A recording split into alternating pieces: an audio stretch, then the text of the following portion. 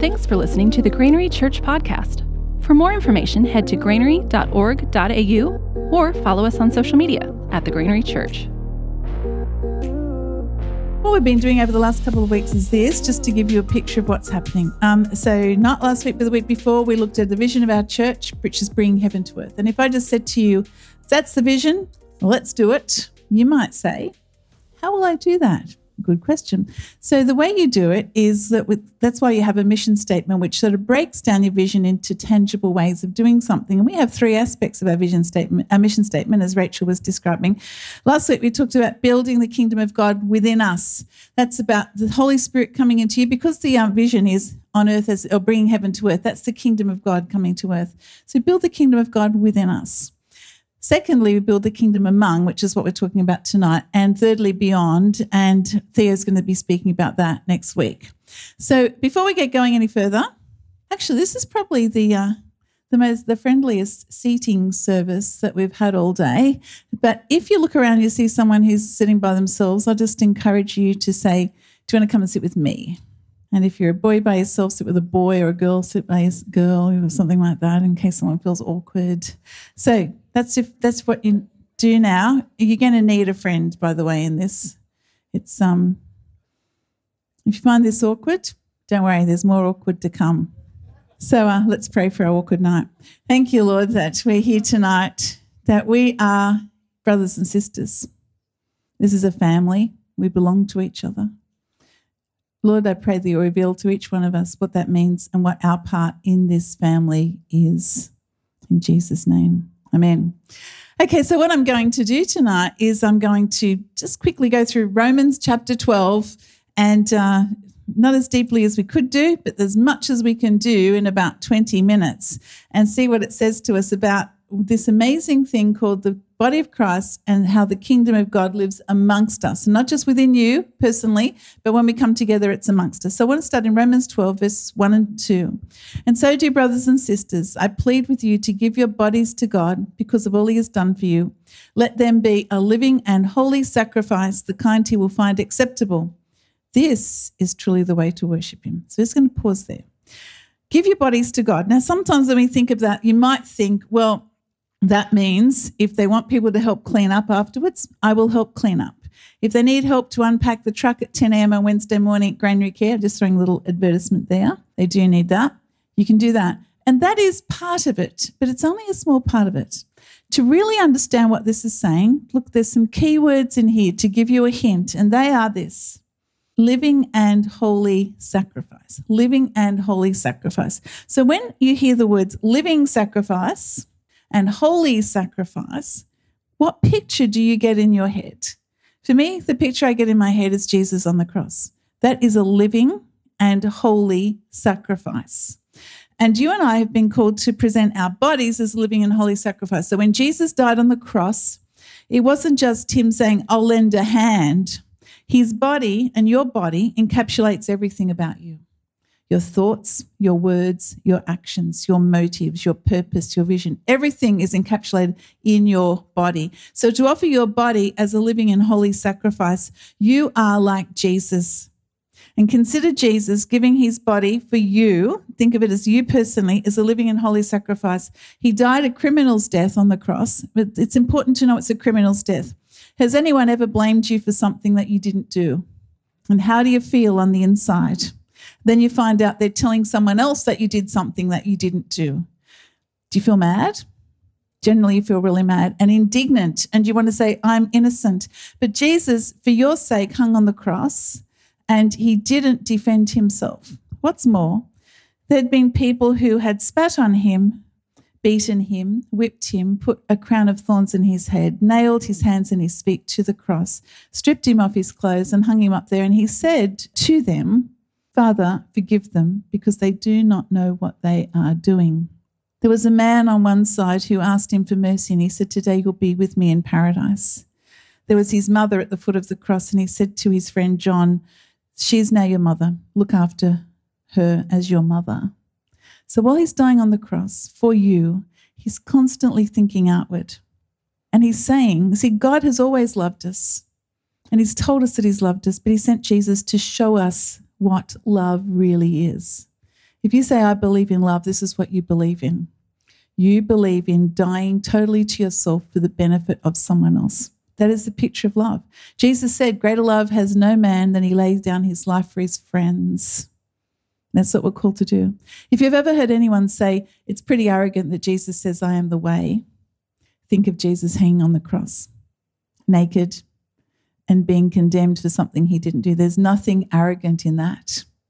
When Jesus says, I am the way, he's not saying because I'm full of him myself. He's saying if you follow this way of life, it will bring blessing to you and it will bring blessing to other people. And if you're here tonight and you say, I'm a follower of Jesus, that's what you've said. I lay down my life and I follow you. I follow your way. So when we come together as the body of Christ, we come offering ourselves as a living and holy sacrifice, everything within us for the sake of everyone else.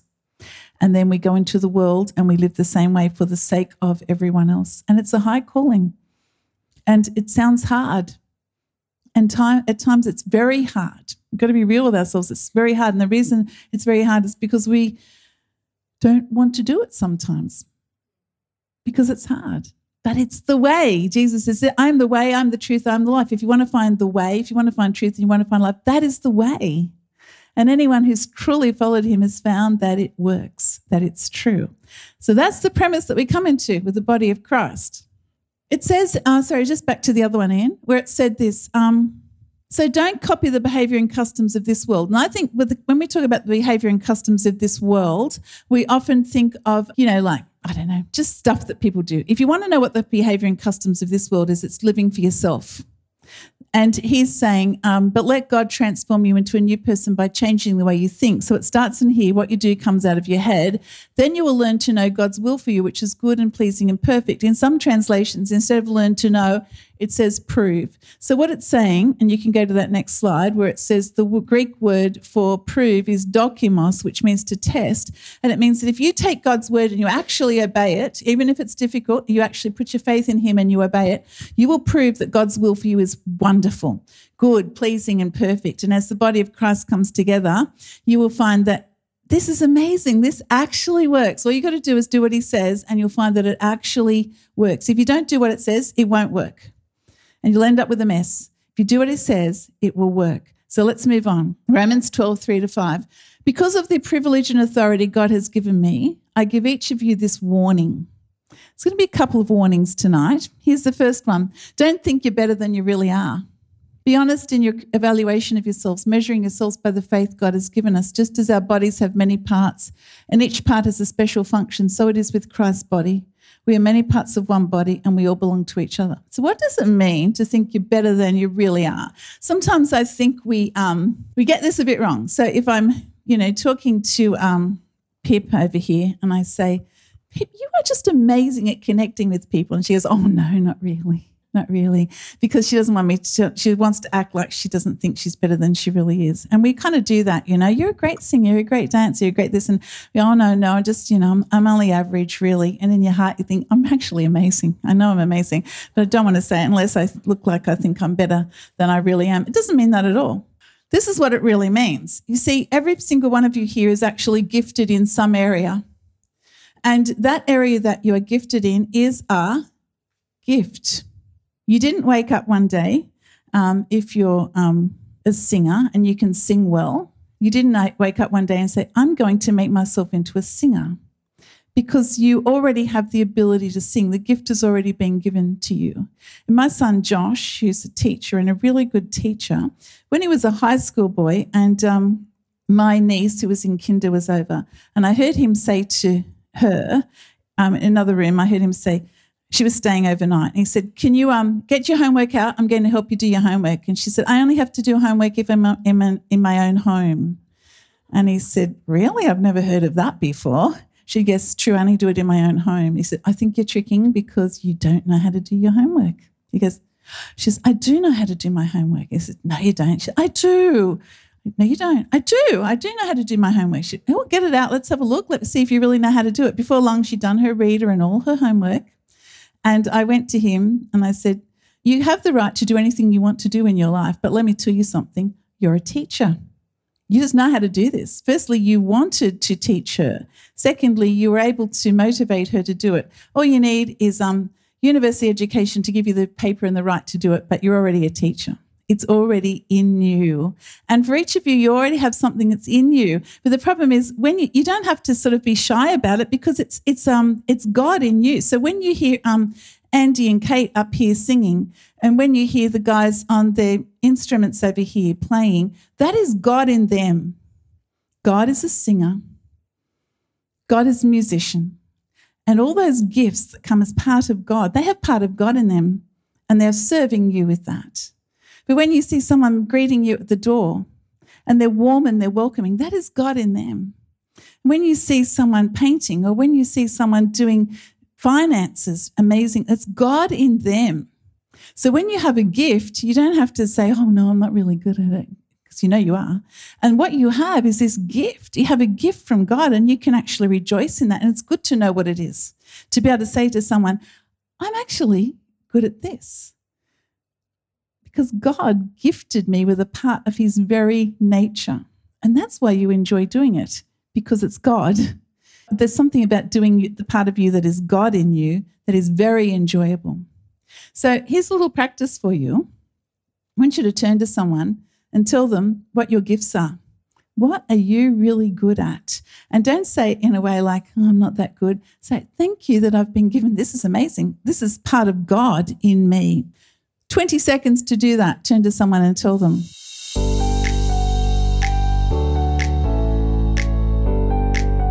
Okay. Hand up if the person next to you, if you and the other person had exactly the same gift. See, anyone? Yes, two over here. Oh, your father and son. What's your gift that you share? Great. Great. It's been passed down. It's great. But you see, on the whole, you have a huge variety because we're all the body of Christ. Together we make up the body of Christ. And so we go on to the next slide that says this. So this is how it works. Firstly, 4 things I'm going to tell you about the body of Christ. Firstly is that we have these actions that we do. And it says, in his grace, God has given us different gifts for doing certain things well. And you've just been told all these things. So if God has given you the ability to prophesy, as Lisa Burgess has and other people here, then speak out with as much faith as God has given you. If your gift is serving others, Matt just got up here and fixed up my computer, serve them well. If you're a teacher, teach well. If your gift is to encourage others, be encouraging. If it's giving, give generously. If God has given you leadership ability, take the responsibility seriously. And if God has given you a gift for showing kindness to others, do it gladly. And don't look around and think, oh, I really want to encourage people, but I'm the only one doing it. That's because it's your gift. Like, just do it. Don't have to wait to see if everyone else is going to do it first. That's what you're good at. Go and do it.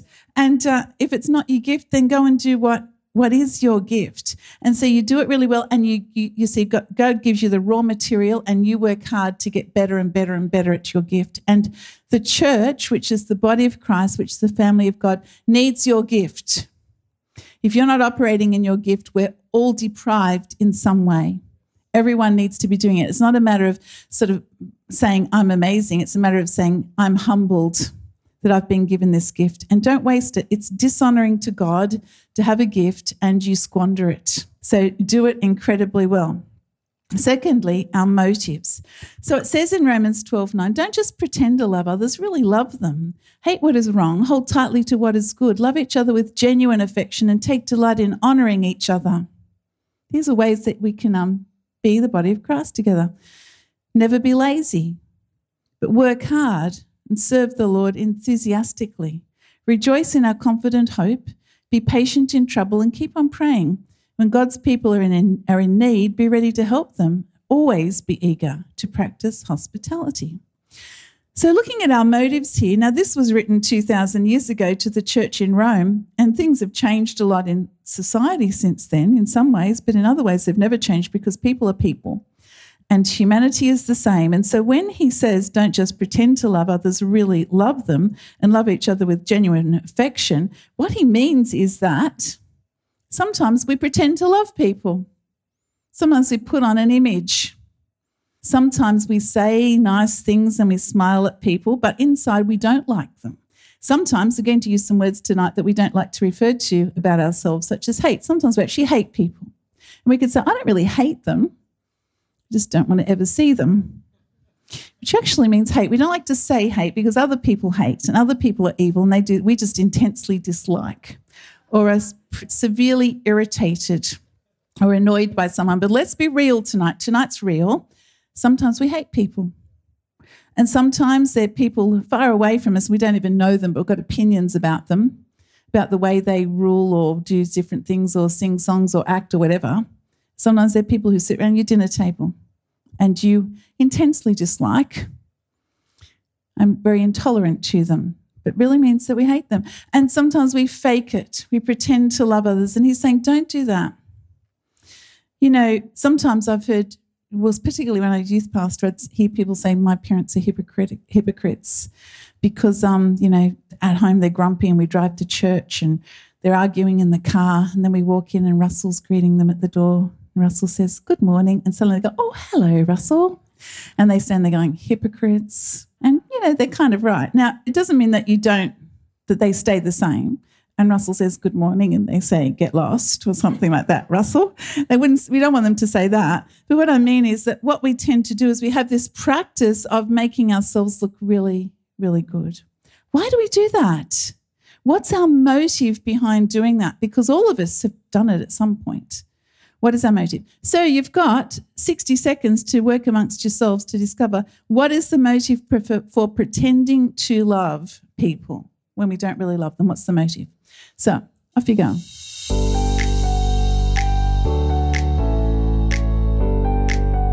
Okay, getting quiet. You must have the answer. Let's hear a few answers. What's our motive for pretending to love people? Who's got an answer? Hosanna is the reason for pretending to love people. Right. What's your answer? To avoid conflict. Good answer. What else? Obligation? Yes, it's a good answer. Yes. That's a good answer. That's my answer. Shelby. That's a good answer. Any other answers? All the answers are right, basically. You know why the answers are right? Because we've all done it. And all you're doing is looking in your heart to see why you do that. But I think with motives, you have a motive and you pull it off and then you'll find there's a deeper motive for that motive and then you pull it off and there's a deeper motive for that motive and you get right down to the very bottom motive. And I think the very bottom motive is that we want to be loved. That's why we pretend to love people. We want to be loved.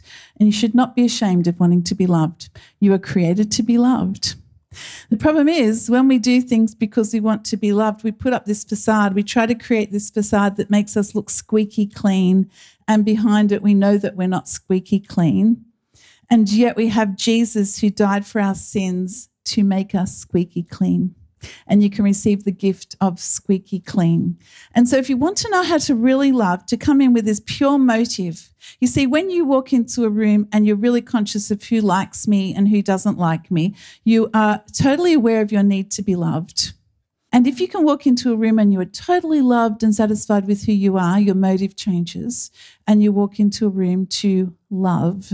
And Jesus told a story about a woman who he had great mercy on. She was a woman, it says, of ill repute, and which means she was discarded in society. And she came to a room where he was having dinner with some other people and she washed his feet with her tears and wiped them with her hair, and people looked at her with disgust and disdain. And he so stood up for her and he said, the one who has been forgiven much loves much. And here's the problem with us as human beings. We don't like God to look at our hearts and show us the sin that is in our hearts. We don't even like to say that we're sinners. Well, we like to say it just for a few things. Yeah, I'm a sinner because I do a few little things, but we don't really want God to shine the spotlights on the depth of our hearts and see the darkness that is actually in our hearts. But the amazing thing happens is when we do and we come to him, and he's the only one, because when we create these images, it's because we don't like what's inside. When we come to Jesus, he actually deals with what's inside. So you have two choices in life. You keep pretending that there's nothing wrong inside, or you come to Jesus and he changes you so that you become increasingly pure and like him on the inside. He deals with all the sin and the brokenness. And there's a book that I've been reading called The Grace Outpouring. It's about a revival that's happening in Wales. It's been happening for a bit now, and it's started with just the prayer of blessing. But there was a story I was reading in here which I think shows exactly why this is so important. And he talks about a man he knew who was a businessman. He went to some business breakfast with him, and he said, one morning after just eating breakfast with him, I was back in my office praying when I felt God impress on me that this was the time for this man and not to miss it. So I called him up and asked to see him. He was rather resistant at first, but agreed to have coffee ready in 10 minutes. So he goes to his office and he says, Peter, God has told me that this is the time when you have to make a decision. You've been hearing the good news about Jesus. Now God is calling you to acknowledge that you are sinful. He looked at me and he said, well, I'm sorry, but I look at my life and I don't see myself as a sinner at all. I do pretty well. I don't see that there's anything different in my life to the best people I know. I don't think I need a saviour because I'm not sinful. Fair enough, that's no problem, I said. Do you mind if we just pray for a moment? He grumbled but agreed. So I gently asked the Lord to cause the spirit of truth and conviction to come upon my good friend. There was a moment's silence. Then a wail of anguish shook his 6'4" frame, and it crashed across his desk as he shouted, God, I'm so sinful. Oh God, I've messed my life up. Oh God, there is so much sin in me. Have mercy. When he had quieted down a bit, I reminded him of the faithfulness of God and of his promise to forgive. He asked God to have mercy on him, to forgive him his sins because of what Jesus had done. And then he prayed, Lord Jesus, will you now come and reign in my life and make me a new person? And will you put your Holy Spirit within me so that I can live as a new being in step with you? Come and help me. I'm weak. I'm physically big as a man. I'm exceptionally strong, but at the core of me, I acknowledge that I am weak. You are the one who is mighty. Help me. Amen. And that was the beginning of the transformation of that man's life. And it's because he was brave enough. You've got to be brave to let God have a look at your heart. Otherwise, you just spend your whole life covering it up and not being real with yourself. But when you do, an amazing thing happens. You experience God's love. He looks at you and he doesn't judge you and condemn you. He says, come to me and I'll take it all away. And I'll give you my righteousness, my goodness. I will make you white as snow, the Bible says. I'll make you able to stand before me as holy and blameless without a single fault. And when you actually have seen your darkness and you see his light, you fall to your knees in thankfulness. And when you see people, you do not judge them. You do not condemn them because you've been aware of yourself. And all you want to do is love them and bless them and allow them to receive the same love that you have received. And so when you walk into a room, you are not self-conscious. You're conscious of how you can bless other people. And it just comes from having a view of yourself before God and receiving his grace and his mercy. And it changes your motive. And you start to live for an audience of one. You no longer are the audience in the room. Jesus is the audience and you live for him. And you can't lose in life because you're not worried about what they think about you. You just want to love him. So we looked at our actions, our motives. Now we're looking at our words. Romans 12 says this, bless those who persecute you. Don't curse them. Pray that God will bless them. Be happy with those who are happy and weep with those who weep. Live in harmony with each other. Don't be too proud to enjoy the company of ordinary people and don't think you know it all. Never pay back evil with more evil. Do things in such a way that everyone can see you are honourable. Everyone can see that you are honourable.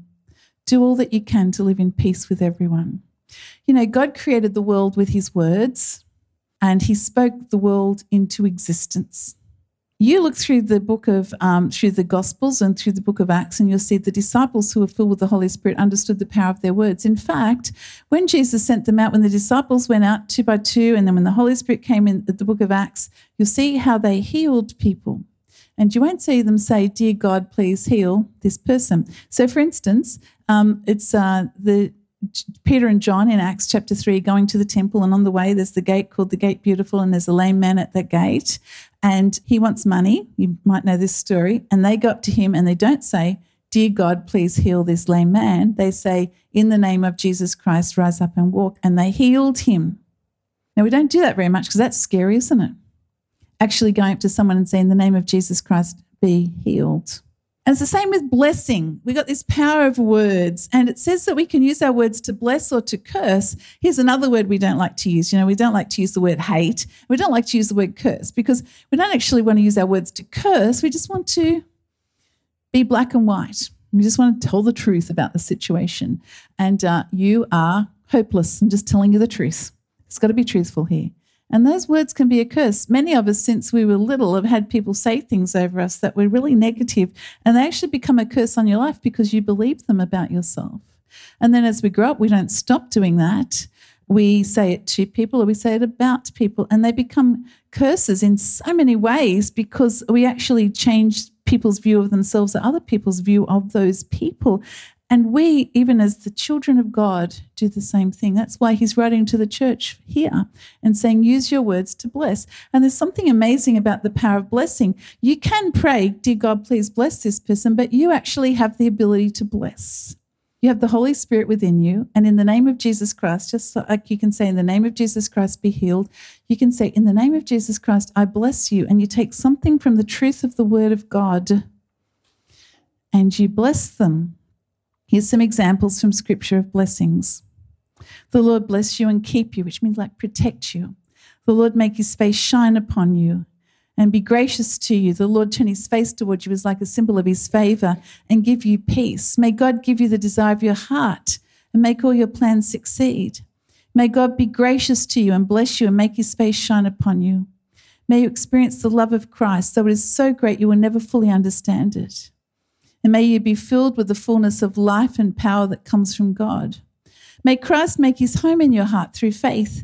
May your love abound more and more in knowledge and depth of insight so that you may be able to discern what is best and may be pure and blameless for the day of Christ, filled with the fruit of righteousness that comes through Jesus Christ, to the glory and praise of God. May you be strengthened with all power according to God's glorious might. May you be filled with joy. May the Master pour in the love so it fills your life and splashes over on everyone around you.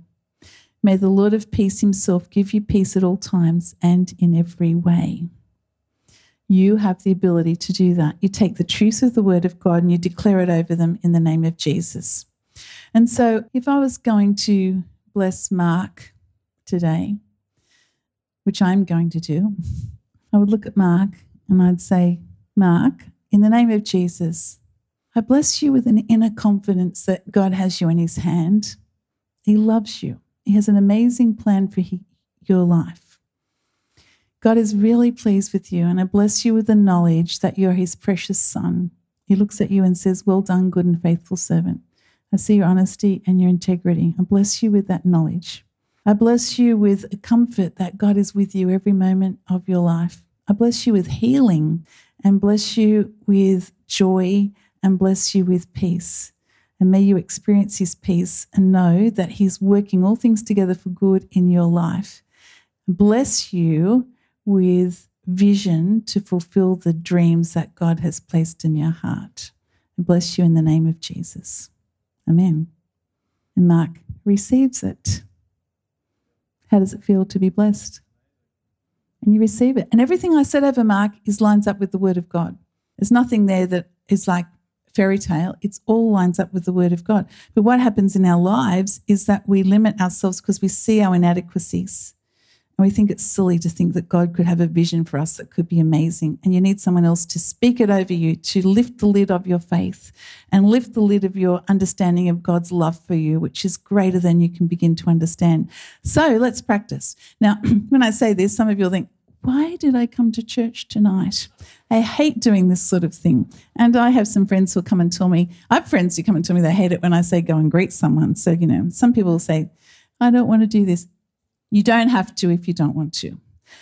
But here's the worst that could happen. You have a go at blessing someone and you feel a little bit embarrassed. I think that's the worst. Maybe you can't think of anything. You'll think of something to say because I've got things up here to suggest you so you don't run out of things to say. But here's the best that could happen. You could actually release someone into greater blessing. You have the ability to do that by your words.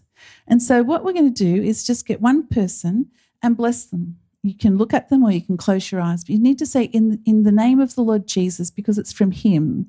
And then you can use something up here if you'd like to, or just say to the Holy Spirit, well, how would you like me to bless them? Or God might, by his Spirit, give you a picture and speak that picture of blessing over them. Those of you who have that visual prophetic nature might say, I bless you with this picture. I see you in such and such a way.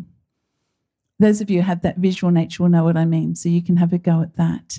So I'm going to give you 2 minutes to do this, and I'm saying to you, give it a go and step out of your comfort zone, because everybody needs to be blessed and encouraged, and you have the ability to do that. 2 minutes, off you go.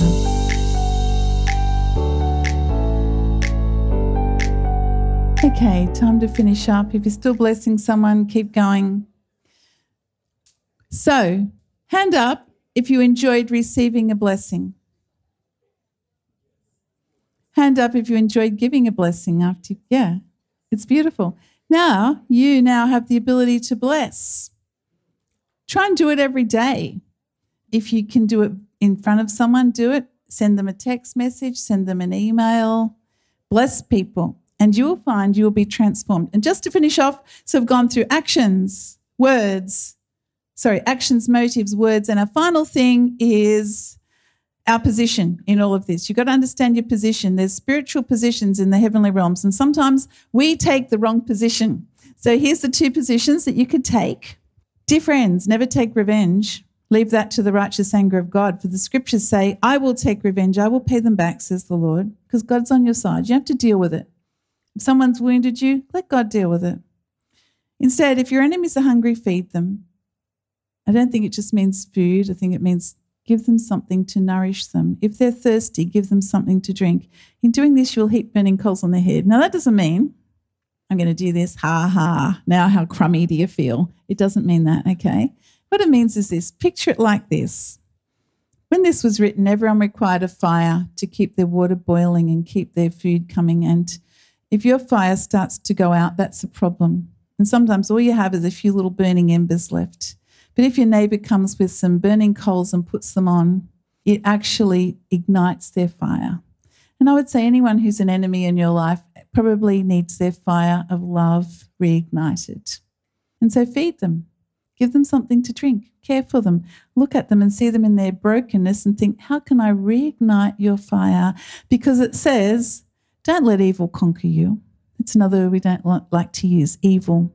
Don't let evil conquer you, but conquer evil by doing good. And you can actually let evil conquer you, you know. It can grab your heart, get a stronghold on your heart. Don't let it happen.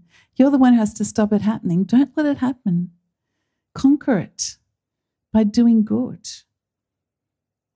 We're talking about this in my Connect group this week, and we're planning what we do good to those who have hurt us. And then we all looked at each other and said, if any of us get flowers or get asked out for coffee this week. So we said, we can't do that this week because we'll all think. But you can do good. Start off with blessing people, praying for people. So what we're going to do to finish up, get the worship team back up, and let's close our eyes. You are so precious. You're so precious. Don't let evil conquer you.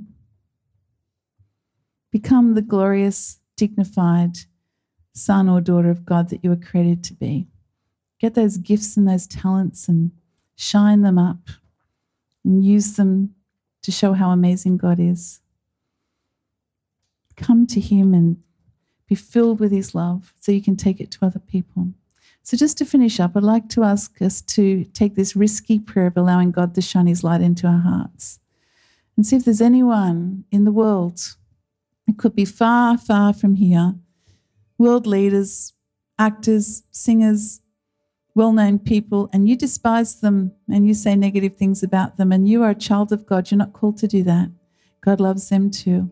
You are called to pray blessing on them that they might encounter Jesus. That's what you have the privilege of doing because you have the words to bless. You don't have to agree with them, but you can bless them. Think of people far, far away and ask God, is there anyone in this world of 7-point-something billion people that I really speak bad things about? From the furthest away to maybe as close as around your dinner table and everyone in between.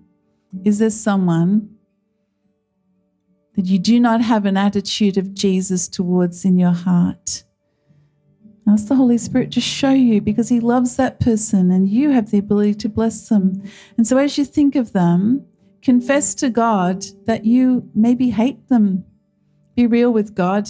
It's just private between you and God. Say, I hate them, or I dislike them, or offended by them. I'm jealous of them. You fill in the gaps. Tell God what it is. And as you repent of that, ask God to give you a new view of them in your heart. Father, say, Father, fill me with love for that person. And say, as Jesus said on the cross, Father, forgive them because they don't know what they do. And Lord, I bless them. So in your heart now, bless them. I bless them with peace and joy.